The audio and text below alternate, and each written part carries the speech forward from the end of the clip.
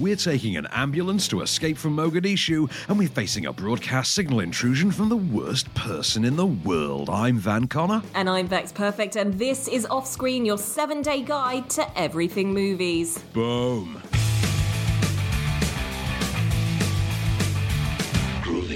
Welcome to Offscreen. It is a beautiful, sunny week here in the UK, and that means, once again, we're going to tell you to go back into a dark room and watch some great movies. We've got a fine selection for you this week, which is, a good kind of mix of something from all over the world, so there will be something for everyone. And we've got some great movies on the small screen as well, plus we've got everything in between with all of your streaming DVD and Blu-ray. But Van, look, this week we're kicking off with, Escape from Mogadishu, which is available in cinemas and also video on demand from today. It's a 15, it's beautifully shot, and it was a big hit, wasn't it?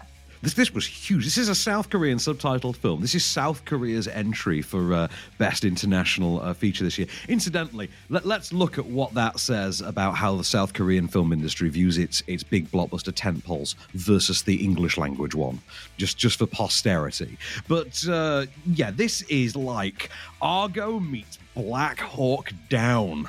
Like what? It's apparently based on a true story. So this is during the uprising Somalia in the early 90s. You had both the South Korean and North Korean delegates at the time rallying the Somali government to basically back them for membership into the United Nations. Obviously, history as we now know it would logically tell you that this went one very specific way and not the other.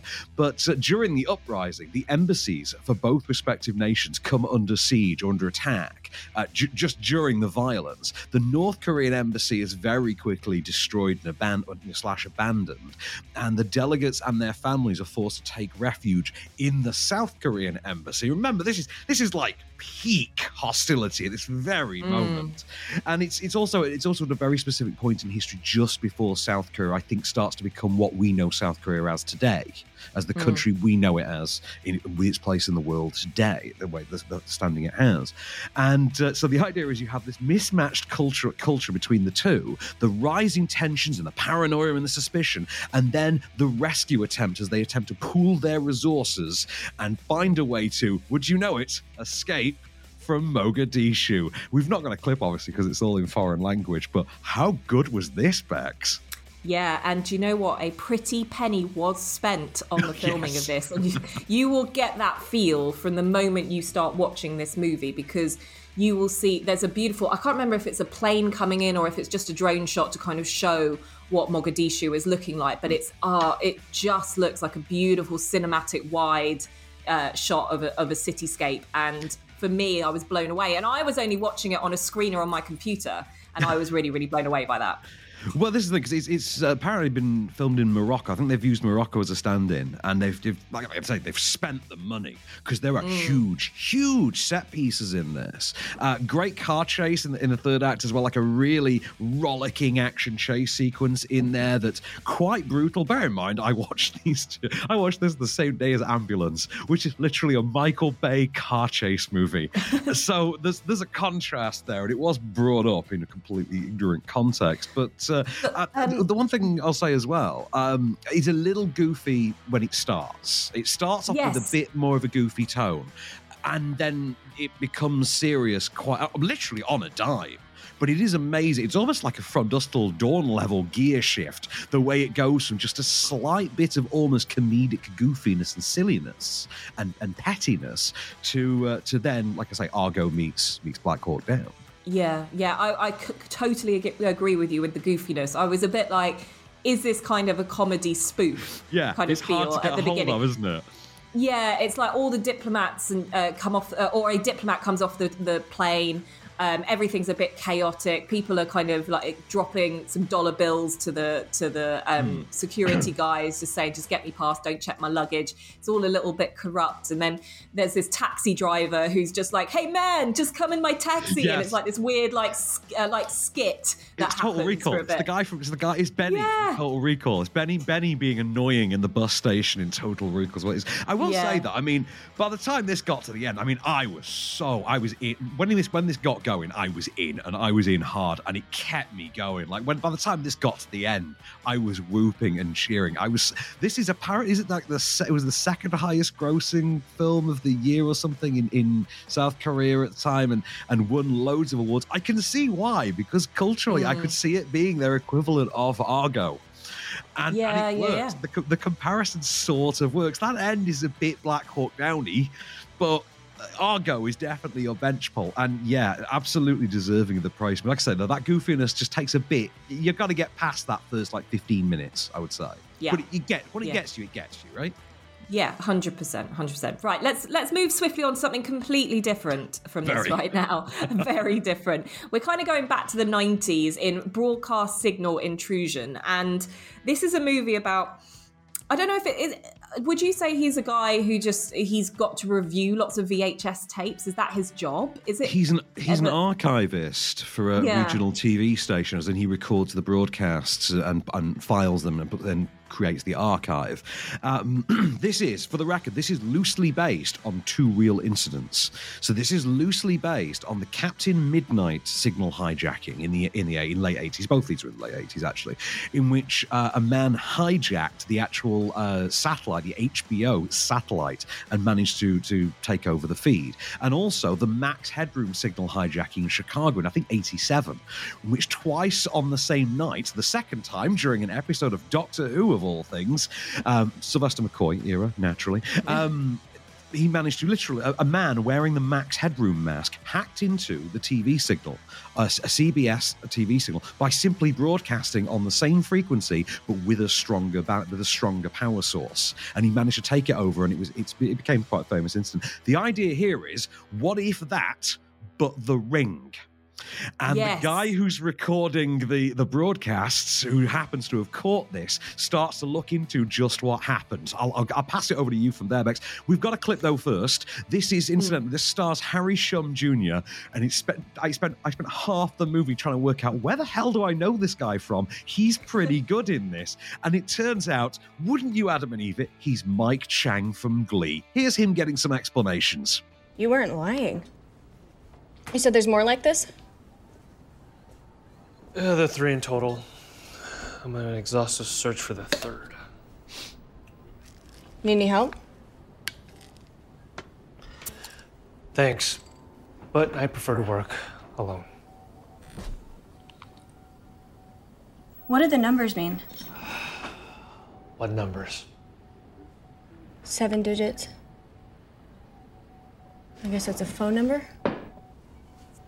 Trust me. Their phone number's on the tape. I would have seen it.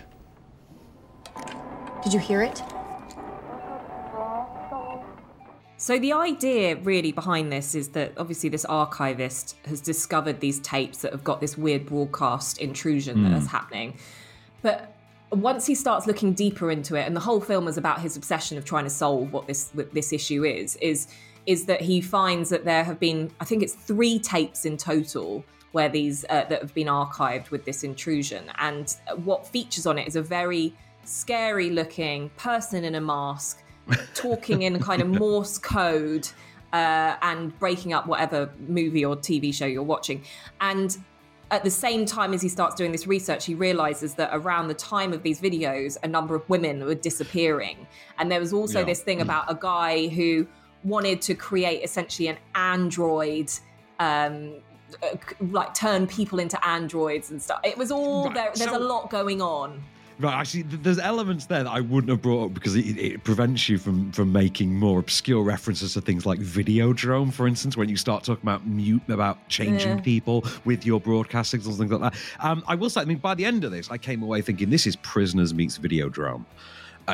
That kind of thing. It's quite not capable. It's quite well directed by Jacob Gentry, but it has these references to works like Alan Pakula's Paranoia trilogy with Jane Fonda and Donald Sutherland in the 70s, and Brian De Palma and 8mm with Nicolas Cage, and you can see, and it wears these influences very, very proudly on its sleeve. Like, it's not ashamed of them at all. It's overwrought in that way that, classic De Palma movies always were. it's let down, I think, slightly by being a bit conventional in the present day. And you and I, because we are slightly, because of the body of cinema we consume, the volume of cinema we consume, may be considered slightly more cine literate than most. But I would imagine most people would see a lot of the twists and turns coming through this as well. Having said that, I think the performance bolsters this nicely, and there is enough directorial style, enough idea behind it that it just about pulls it off. I think it's a pretty solid one. Yeah, I think, I know both Van and I kind of worked out what was going to happen pretty quickly in this movie, but also I do think that it feels more of a thriller rather than a horror to me. Oh, yeah. It doesn't have as much horror elements, so if you're going into it for that reason, then just be aware of that. But it is a 15.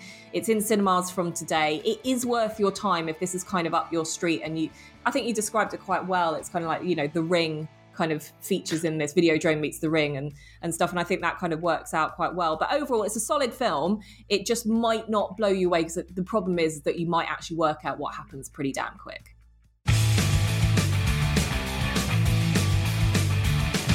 Welcome back to Off Screen, and now sticking with cinemas, although this is coming to Mubi for streaming, as I noticed. I think it's early May, maybe it's May 13th, but in cinemas from today. And this is one that is nominated for an Oscar. Like I said earlier, Escape from Mogadishu was submitted. That was South Korea's submission for Best International Feature. One that has been nominated, and we will see how it fares this coming Sunday, I suspect fairly well, is Joaquin Trier's latest, The Worst Person in the World. No, it is not a Miles Teller biopic. It is, in fact, story of Julie, a woman in her late 20s, and we get what is effectively 4 years of her life told in the form of 12 chapters. I think it's 12 chapters, and you get a prologue and an epilogue.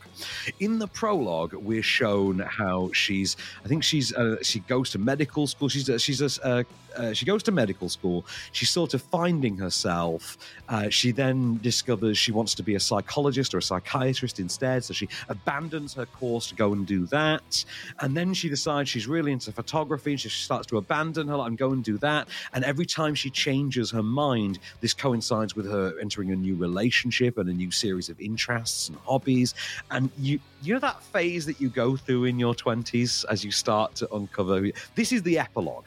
And this is what we get for about 10 minutes. And this leads us to a relationship she enters into with a slightly older man, a comic book artist. And from this point on, we get a series of important life moments depicted as individual chapters, and these comprise the story, The Worst Person in the World, which is literally narrated for us. It's part of Joaquin Trier's so-called Oslo trilogy. Subtitle, foreign language, we can't really do a clip, obviously. Did you get to see this one, by the way?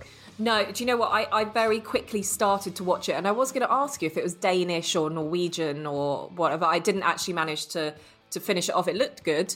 But yeah, I'm surprised when you said that this has got a nomination, yet Escape from Mogadishu doesn't. Yeah. I can understand why, because to give this there's not really a controversy. This is an easier sell than Escape from Mogadishu, and also this doesn't have the same baggage with that goofiness off the jump, for instance, that Mogadishu has. That would have counted against it anyway.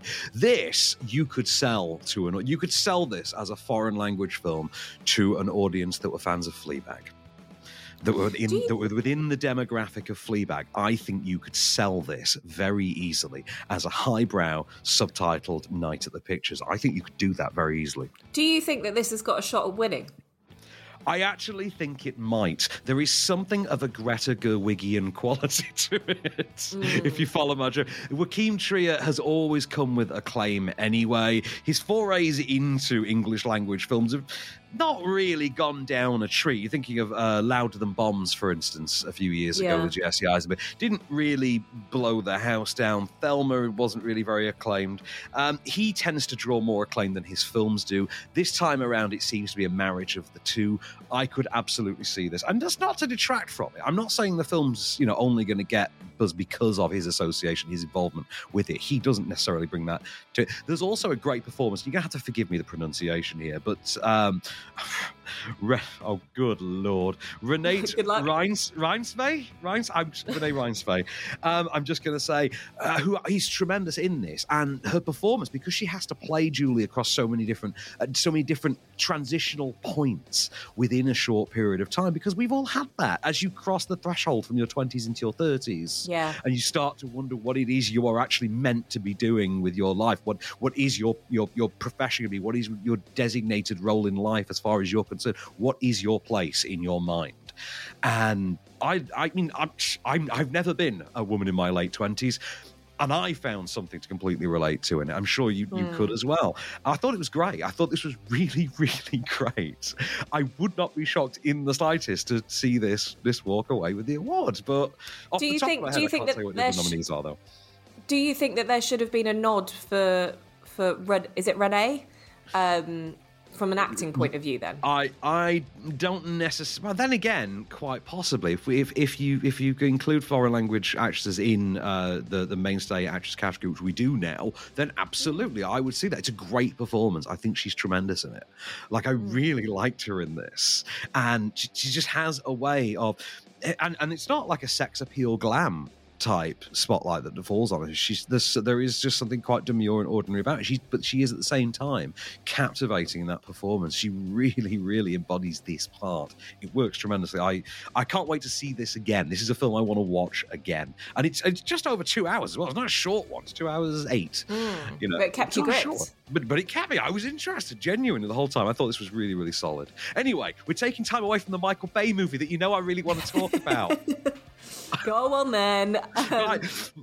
Go on. Michael Bay made a car chase movie. This is not a drill. Michael Bay made a car chase movie. Okay, so remake of a foreign language film. Was it? I forget where the original one was from. Might have been Danish. So Jake Gyllenhaal, because he seems to like remaking foreign language films this last couple of years, and also was Prisoners one like that, I think as well. And so starring Jake Gyllenhaal, Asa Gonzalez, Yahya Abdul-Mateen II, and notably, and left out of the advertising somewhat, Garrett Dillahunt, who deserves so much love for this movie because he has got the most Michael Bayian role in a Michael Bay movie. It's great. So he's the hotshot lawman. He's got the John Cusack role. From like Con Air kind of thing. He's got the almost the Nicolas Cage role the William Forsythe role in The Rock. That's what he's got. And it's Michael Bay. It's a Michael Bay directed version, a remake of this movie in which a veteran soldier who is struggling to stump up the costs for his wife's cancer treatment is forced to team up with his criminal brother, adopted criminal brother, played by Jake Gyllenhaal. The vet is Yahya Abdul-Mateen II from Candyman and Aquaman. Anything with a man in the title. If they ever make Action Man, I'm sure he's up there.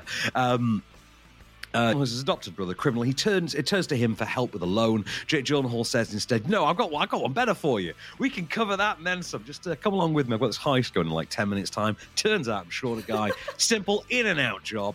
Wouldn't you, Adam and Eve? It all goes to hell. And they are forced in the ensuing shootout and chaos to seek refuge in an ambulance that happens to be carrying a wounded, as in gunshot wound afflicted, policeman and the paramedic who's trying to keep him alive. And this is their cover as they try and get away with their loot. But don't take my word for it. Have a listen for yourself. What can I do you for, officer? We're just doing a transfer in the back. I'll let you in 20 minutes. If I could just get it done real quick, because I'm on the clock. Promise not to rob the place. Seriously, because that would be bad for my job. I promise. All right, come on. Right. Okay. Let's go, D. You are all going to have the greatest story to tell at dinner tonight. Get out!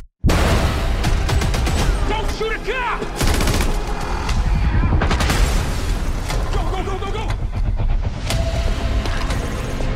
Lock everything down.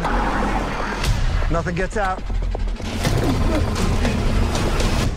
I think Zara Phelan said it best when we came out of this screening last night. A deranged Gyllenhaal is a fun Gyllenhaal. Oh, nice. Good, because I was going to say, how does he do being essentially the villain? But this to me sounds a lot action style, not really thought too much about the script. It really is about the effects. Classic Michael Bay, really. It really is. I mean, to be honest with you, it's just a chase movie, but it kind of feels like, but it's kind of got that kind of speed, gone in 60 seconds kind of a vibe going for it. It's exactly what you expect a Michael Bay car chase movie's gonna be like in every sense. Like the scale, the humor, the tone, the lowbrow, highbrow switch of it all, the frenetic editing, all the elements you have come to associate with a Michael Bay movie are front and center. Yahya Abdul-Mateen II is very, very good in it. Like a very likable lead. I'm really starting to. His name is now starting to draw me to a film, regardless of what the film is. You know, like when you hear he's in Candyman, like, oh, I'll see that. That's great. Okay, I'm sold on that. Jake Gyllenhaal's, I say, on fine psycho form, tapping into some of that madcap energy from like End of Watch and Nightcrawler to an extent as well. You know, like where just occasionally has to yell at someone. You know, he's giving it. You know, his version of the Nicolas Cage.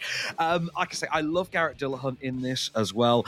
Michael Bay has now reached a stage in which he will direct a movie that references his own works explicitly twice within 60 seconds. I am not kidding. They quote Sean Connery in The Rock, then mention that it's Sean Connery in The Rock, then tell you how good The Rock is. Isn't it good? Yeah, it's really good. Like, I love The Rock. And then 60 seconds later, it's, hey, let's pull up at that bank and like get out of the car like we're in Bad Boys. And you're like, oh my God, what is happening to Michael Bay? But you know what? This is like top 3 Michael Bay movies of the 21st century for me. Nice. Hands down. I had a blast with it. It is dumb as hell. It's a little over long. It's like 2.25 hours, but I had a good time with it. It was exactly what I wanted of a Michael Bay car chase movie. Boom. And now it's time for a segment we like to call Off Screen Pays the Bills. Hey, Bex. Hey, Van, what's going on? Hey, nothing going on but the rent. You know how it is. Oh, I really do. And actually, when I'm thinking about paying the rent, sometimes I kind of look to everything that I'm doing and kind of go, where can I cut my costs? Where can I kind of make my life a little bit easier? And being someone that's like a content creator, the biggest thing that I end up forking out for is things like stock imagery, audio, all that kind of stuff that really I need to kind of streamline in my process. Wouldn't it be handy if we had a sponsor this week that fit that perfectly? Yes, it would. And actually, I'm really pleased to say, because I've been using these guys for a while now, that Storyblocks is a fantastic resource for any creators out there that are looking to kind of really push the limits of their creativity without having to worry about that really expensive budget. So they do so many great things. Obviously, I've mentioned again, the big things for me are getting great video, great photos, fantastic audio, sound effects, bed music, all that stuff. I'm now using this as part of my everyday content creation. And that's also... that's all on Storyblocks, all of that. All on Storyblocks. Oh, and the wow, great okay. thing... I know, it's amazing. And the great thing about this is that they've got subscriptions for every budget, which just for me suits me perfectly. They've got unlimited downloads. They've got really great royalty-free, demand-driven library. So that means that, you know, they're optimizing and adding things like 4K HD footage, you know, After Effects, Premiere Pro templates, so much more. And the biggest thing that I love about this is that they've got diverse and inclusive content. And I think you guys should definitely go and check it out, because it really is one of those fantastic opportunities. And the best thing to do is just go on to storyblocks.com/offscreen and go and give it a whirl yourself. We'd also like to thank our sponsors this week at ArcLight Media for 2 of their podcast series. First, there's Hometown History, hosted by Indiana crime journalist Shane Waters. The series looks at the curated histories of various towns across America, with episodes covering the Italian Hall disaster in Michigan, the life of Robert Smalls, Abraham Lincoln's home in Springfield, Illinois, and even, and this is completely true, the attempted copyright theft of Monopoly. There are some absolutely bonkers stories to be found and some absolutely harrowing ones, but they're a cracking listen in either case. So check out Hometown History now on Apple, Google, Spotify, all the usual podcast haunts, or visit itshometownhistory.com. But while you're adding podcast subs anyway, you can also catch Shane on fellow ArcLight series Foul Play. One of the oldest true crime podcasts, it's an audio journey through some of the most unbelievable minds of some of the most wicked monsters imaginable.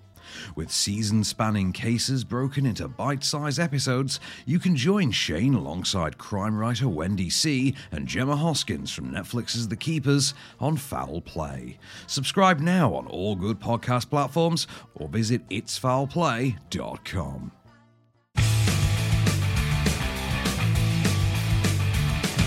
Welcome back to Off Screen. We have taken you from the big screen and we're now taking you onto the small screen. And we're taking you onto the small screen to kick off your weekend with a very foul-mouthed teddy bear, but one that so many of us absolutely love. At 9 p.m. on ITV2, Ted is in the building. Oh my goodness. I think this is the movie that makes Mark Wahlberg. I absolutely love this film. This is the thing we forget. We generally did not think of Mark Wahlberg as being capable of doing comedy before Ted. This was my birthday movie in 2012, incidentally. I loved it. And I had just come from the London Comic Con, in which I think I changed my profile picture to me urinating at a display stand with Ted and Mark Wahlberg, which was a thing they actually set up that you could do as like photo booth. So I think come and pee next to Ted. Really good time, really fun. Seth MacFarlane riff on What If Talking Teddy Bear Came to Life. Narrated wonderfully by Patrick Stewart. Chock full of great gags. Endless references to 1980s Flash Gordon, which I adore. And of course, just some all-time banger cameos. But one of my very favourite scenes in it, and you'll remember this from the advertising, is a moment that apparently came entirely. This is all off the top of, like, the scene is written, but the content of it is entirely off the top of the head of Mark Wahlberg, to which I can only say, skills. How's work? Sucks. Yeah. You? Yeah, not bad, actually. I met a girl. She's a cashier. No way, that's awesome. Yeah. Well, we should double date or something. You, me, and Laurie, and what's her name? White trash name. Guess. Mandy. Nope. Marilyn. Nope. Brittany. Nope. Tiffany. Nope. Candace. Nope. Don't me on this. Do you see me with you? All right, speed round. I'm going to rattle off some names, and when I hit it, buzz it, okay? I will tell you. You got me? Yeah. All right, Brandy, Heather, Channing, Brianna, Amber, Sabrina, Melody, Dakota, Sierra, Bambi, Crystal, Samantha, Autumn, Ruby, Taylor, Tara, Tammy, Lauren, Charlene, Chantel, Courtney, Misty, Jenny, Krista, Mindy, Noelle, Shelby, Trina, Reba, Cassandra, Nikki, Kelsey, Shauna, Jolene, Erling, Claudine, Savannah, Casey, Dolly, Kendra, Kylie, Chloe, Devin, Emily, Lou, Becky? Nope. Wait, was it any one of those names with a Lynn after it? Yes. Oh, I got you. Okay. Brandy Lynn, Heather Lynn, Tammy Lynn. I love that moment so much. Oh my God. If he riffed that himself, it's just absolute kudos. That is amazing. All those names. All the names. Amazing. Right off the top of his head. Absolutely incredible. Well, Ted is on ITV to 9 p.m. Tonight, and you know what? It is just going to make your Friday night. So why not give it a whirl? I know I certainly will be. Let's move on to Saturday, which we have White Chicks, 11:30 p.m. on 5 Star. Confession time. I've never seen this movie. You've never seen White Chicks? Oh my God. Okay, Bex, I need you. Like, I don't care about you not having seen certain Oscar films, but oh my God, you've got to watch. White Chicks is more important to society than most of the movies up at the Oscars this year. Shall I tell you why? God. I'll tell you why I've never seen this. It's because the makeup actually at the time really freaked me out, and I was like, I don't think I can watch this. It's I just didn't. It's horrifying. Absolutely terrifying. It's absolutely It's a bit like terrifying. It reminded me of Broadcast Signal Intrusion. Let's put it that way. That's kind of how I felt about it. It puts me in mind of Possessor, the Brandon Cronenberg movie from the end of last year. But yes, White Chicks, in which FBI agents, who is it? Marlon and Damon? Is it Marlon? Yeah, no, not Wayans. Marlon Damon. Yeah. Keenan. Oh, I think it's Keenan, isn't it? Who are the Wayanses? I think it's Marlon and Damon Wayans. Yeah. Marlon and Damon. Okay, Marlon and Damon then. No, it can't be Damon Wayans. No, Damon Wayans he was too highbrow by that point. All right, 2 of the Wayanses are FBI agents who go undercover into high society. This is at the peak of Paris Hilton fandom as snotty it girl white chicks, in order to thwart, I think it's an assassination attempt or a kidnapping. Great scene-stealing turn from Terry Crews in there thanks to the use of Vanessa Carlton's, is it 1,000 Miles? Yeah. Instantly made that song. I know that bit. Like that, if that song wasn't a pop culture staple before, it was then. And so was Terry Crews. Like his entire career is built on this role. Just a good time. It's stupid as all hell. Their follow-up to it, Little Man, is a subject of much amusement to both my friend Chris Wilson and myself. I need to revisit that. That is an astonishing and just absolutely gall-faced work of cinema if you've ever seen it. But White Chicks, 11:10, Saturday night on 5-star. Sunday night, one I think you might be up for, and you seem to think its star may be a contender for the Best Actress award on Sunday. Big time. Jessica Chastain in Molly's Game at 10 p.m. on Sunday night on BBC Two. You remember Molly's Game? I do, and it's based on kind of true circumstances, isn't it? Of a woman that runs essentially a behind-the-scenes poker tournaments for celebrities and people who don't want to be, very, very highbrow, but also very, very undercover as well. And she kind of got busted for all of this stuff. But I do have to say, I always say about Jessica Chastain, always the bridesmaid, never the bride. I think this could be her year at the Oscars. I think, the Tammy Faye movie could be the one. You're not so sure, but that's kind of my predictions on it. My prediction is Stewart wins it for Spencer, which, don't get me wrong, I don't think she deserves it for the film. I think the film is dreadful, but she's fine in it. She's giving good performance of what she got to work with, but that's beside the point. Jessica Chastain, however, I thought was incredible in Molly's Game, which let us not forget, written and directed by the great Aaron Sorkin, as you can hear in this clip with Idris Elba. You didn't do anything wrong. I threw 4 people under the bus for $35,000, Charlie. I noticed you kept that out of your speech to the prosecutor. No, don't do that. I took advantage of gambling addicts. Donnie Silverman, my brilliant find. He lost Marty, $6 million stop. on my table. Stop. Moved to Florida, got a job as a substitute teacher, then hanged himself. Oh, and in that's his your shower. fault. That's Donnie not your Silverman's fault. dead. Harlan Eustace is in jail in Nevada, wishing he was, but that's not why I'm saying no. You're not saying no. I was named after my great-grandmother. I don't care. Molly. We will Dublin stay Bloom here all night is my until you name. understand. Until you understand, nobody gives a about your good name. I do. Why? Because. Why? Because. Tell me why. Because it's all I have left.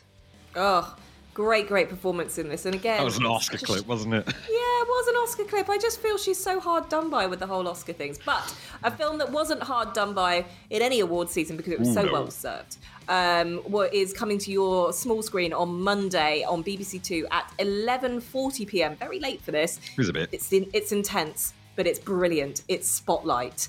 An ensemble cast of dreams: Michael Keaton, Rachel McAdams. Who else we got in there? Mark Ruffalo, John Slattery, Billy Crudup, Stanley Tucci. There's a hell of a roster in this one, and it's a great movie. It's a really good. I think my friend Calvin Prickett once referred to this as literally the best movie ever made about journalism, and I'm inclined to. It's between this and All the President's Men, really, isn't it? Yeah. I mean, this is a great movie. So this is about uncovering. I suppose sexual paedophilia misconduct and in sexual the Catholic misconduct Church. Yeah, exactly. And a special investigative bureau of is it the Boston Globe that did this? Yeah, that basically did this, and it's just the most intensely, brilliantly ensemble-based movie about journalism. And if you are interested in that and that kind of side of things, this will keep you gripped to your seats, even at 11:40 at night on BBC Two. So really, really excited to see that again. Moving on to Tuesday, we have Enemy of the State on 9 p.m. on 5-star. You love this film, don't you, Van? I do. This was a really fun Tony Scott movie from, I think it was 97. This was Will Smith kind of losing the comedy a bit for the first time in his initial sort of run at films.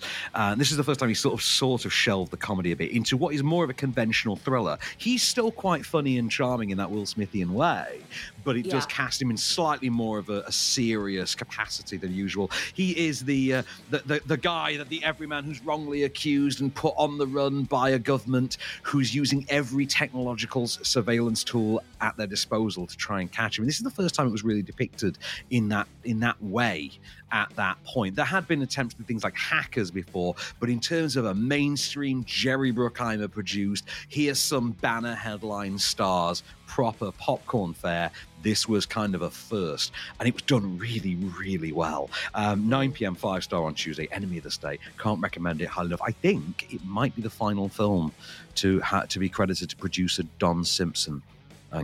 As well, of Simpson Bruckheimer fame. On to Wednesday night, a movie we'll play a clip of really quickly. Never really gets its love, this one, and I think was a bit underserved. I think it was a bit dismissed. Is 2018's reboot of the Tomb Raider movie franchise, starring Alicia Vikander, which is not great, but it's pretty decent, and it's got Walton Goggins as a villain. I mean, it's a pretty solid 100-minute type video game-based thriller with a couple of good set pieces. See also recently Uncharted. This is better than Uncharted, for what it's worth. And stars Alicia Vikander as the younger Lara Croft, who sets out to find out just what happened to her missing daddy. Listen, it's very simple. If you don't sign the papers, then everything your father worked for will be sold off. Not just the company, but Croft Manor also. Can you imagine how you would feel if you lost the house?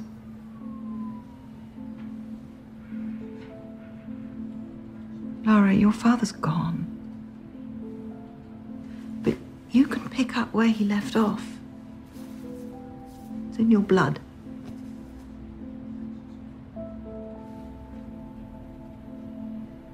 I'm sorry. I'm just not that kind of Croft.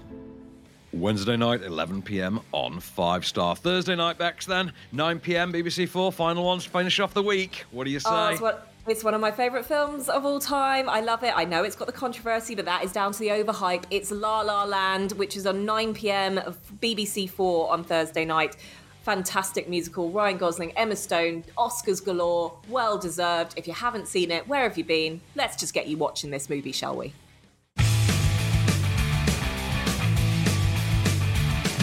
Welcome back for one last ride off screen, and it's a ride down the virtual DVD and Blu-ray streaming. And is there a streaming aisle? Digital cable? I don't know. This metaphor got away from me. But I'll tell you what hadn't got away from me is my love for Seven Psychopaths. Remember Martin McDonagh's follow-up to In Bruges with Sam Rockwell and Woody Harrelson and Christopher. I love this movie. It has one of my all-time favourite scenes, which I have included as a clip in a moment.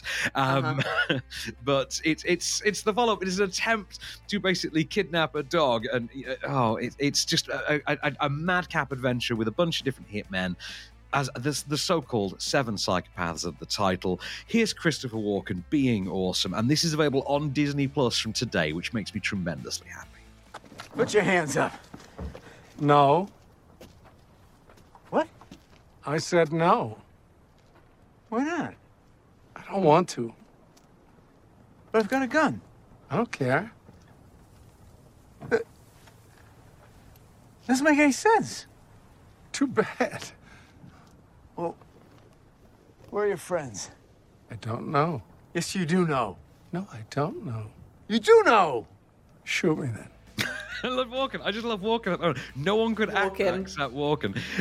But no, it's like I say, I think it's Walken kidnaps a gangster's dog and inadvertently drags his friends into this sort of unintentional LA mob war. But it's like I say, Madcap McDonough at his finest. And of course, this would go on to generate like 3 billboards, a couple of years later. And that's the third film in this weird, like unlikely trilogy. Weird cine universe. One film then that's also out on Disney Plus then from today, and we're not going to talk too much about this. We just like to acknowledge that this film exists. We love it, and it's available on yet another platform. It's The Proposal comes to Disney Plus from today. So annual weekly shout out for The Proposal, starring Ryan Reynolds and Sandra Bullock, which we love. It's on Disney Plus from today. Also on another one, Disney Plus. God, everything's on Disney Plus today, Bax. The Ice Age Adventures of Buck Wild. Did you know this was coming? No, and I don't know anything about this. This is like a spin-off movie set in the Ice Age series for the Buck Wild character, who seems to have popped up in the recent films since they started doing Pirates and things like that. And I think he's voiced by Simon Pegg. The other characters are back in a supporting sort of cameo capacity, but I think it's his own adventure. It's on Disney Plus from today. I think it's feature length. The Ice Age movies are always pretty good fun. I mean, the kids in my life do seem to keep going back to them. They get put on fairly often, so I seem to see random Ice Age sequels at periodic intervals. You know what I mean? Merriam's Kids thankfully are more Disney based, but I've really heard really good things about Ice Age from all ages. So that's the thing. If you're needing a new Ice Age to keep the kids entertained, it sounds like this will be the one for you on Disney Plus. Exactly, because kids do churn through these like 5 or 6 films at a fairly quick rate. Anyway, so one we have talked about we mentioned a few times today in relation to the Oscars, and it comes to Prime from today. Apparently, we're to stop calling it Amazon Prime. It's Prime Video now. I don't know why that could be. I'll give you a clip to show off her chops, but it's Spencer, starring Oscar-nominated actress Kristen Stewart as none other than Diana Spencer. Ma'am, they're about to open the presents. Yes, coming. Mummy, why do we have to open our presents on Christmas Eve? Why not Christmas Day like everybody else? You know, at school you do tenses. Yeah. It's the past, the present, future. Right. Well, here, there is only one tense. There is no future. Past and the present are the same thing. Ouch. Ooh, that's very... Yeah. I haven't seen Spencer yet. I will try and catch it before this weekend's Oscars, but you've got your money on her picking up the win for this, right? I do. I do think she'll walk it. She's won too many. It's you know, what do you call it? I forget what the term is. Law of averages. I think it's law of averages. There's just too many. She's got too many wins. Anyway, one that did not garner any awards and did not garner any acclaim.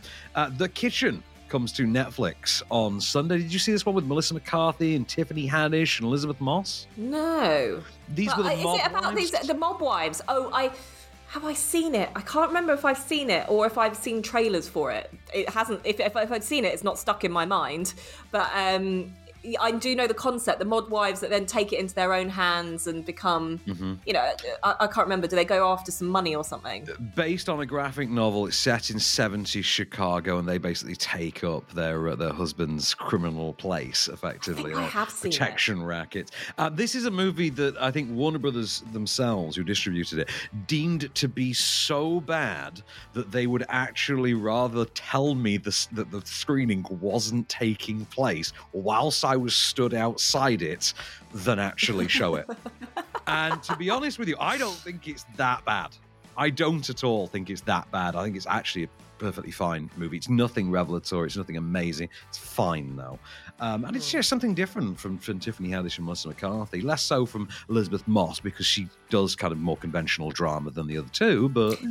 Yeah, I remember that. I have seen this. And yeah, I'm with you. It's not too bad. It's just not very memorable. But I remember Elizabeth Moss's character being the real sort of shrewd kind of...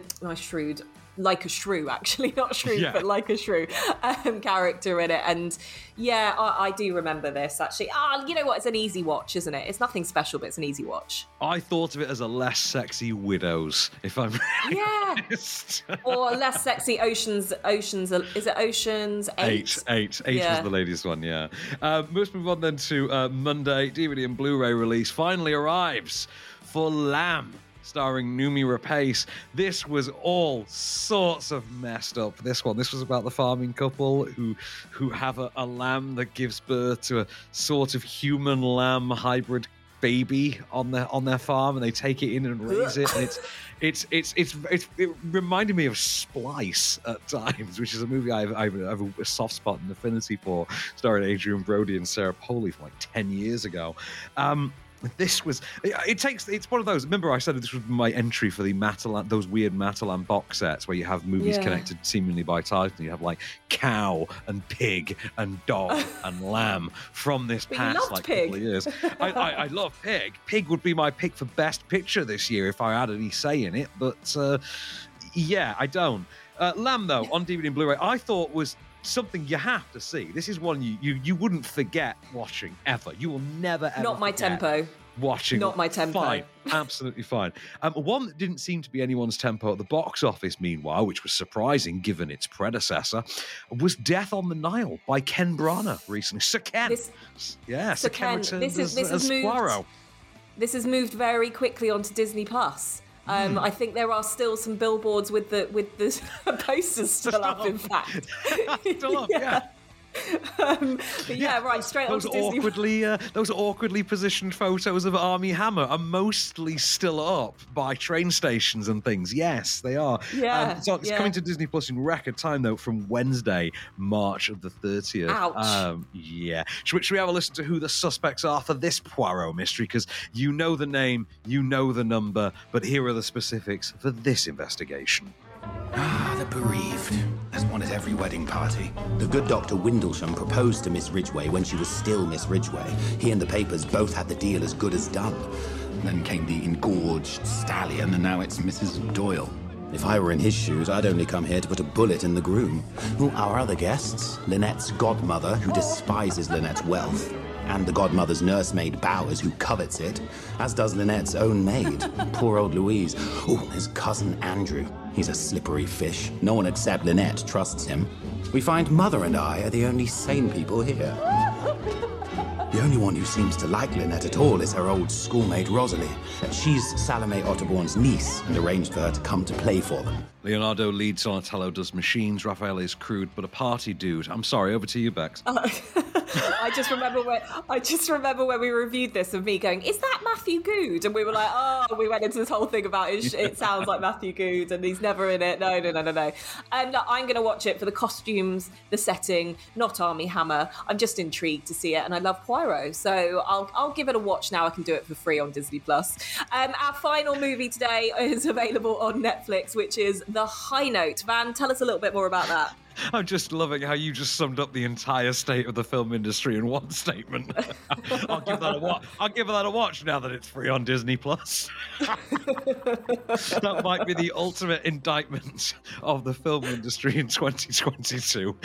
I'm not apologising. And the week of the Oscars, it just might be the greatest statement anybody could make. In the best. You are welcome. Yeah, in the best possible way, Bex. I'm going to quote it. Thank you.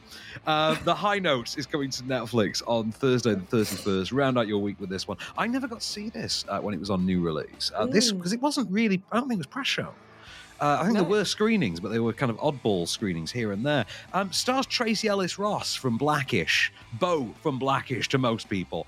And she's the music bod, and I think she's basically playing a sort of fictionalized version of her own mum, I think, which is kind of interesting. If you don't know, by the way, she is Diana Ross's daughter. You've not got that connection from the surname. And you've got Dakota Fanning, who incidentally is the daughter of Don Johnson and Melanie Griffiths, playing her put-upon assistant. I heard very good things, and I'm looking forward to watching this. I never got round to this, but I spotted it was coming. I thought, let's stick that in the listings. I will be watching this myself come Thursday, based on the strength of some of its reviews. It does seem to have a noticeable female fan base as well from the reviews I saw. Okay, cool. Well, for another week of all the big screen, the small screen, and everything in between. Next week, oh God, it's back on cinemas. Sonic 2. Sonic the Hedgehog 2. You're not looking forward to Sonic? Oh my God, I hated the first one, yet I was a massive fan of the video game. Anyway, I'm not going to talk any more about this. I'm going to wait till you go and watch it and you can tell me about it. We've also got Morbius as well, which I'm quite excited to hear what you think of that one. Yeah, me too. And The Bad Guys and the Novice is all coming back on our screens next week, so we'll be checking those out. The Bad Guys I'm really looking forward to, because it looks like kind of a Megamind type thing. It's an animated DreamWorks movie about like villains who want to be heroes. So my kind of thing. Yeah, definitely your kind of thing. But until it's been a busy old week in Filmland, it's going to be a busy old weekend with the Oscars. But until next week, I've been Bex Perfect. I've been Van Connor, and we shall return.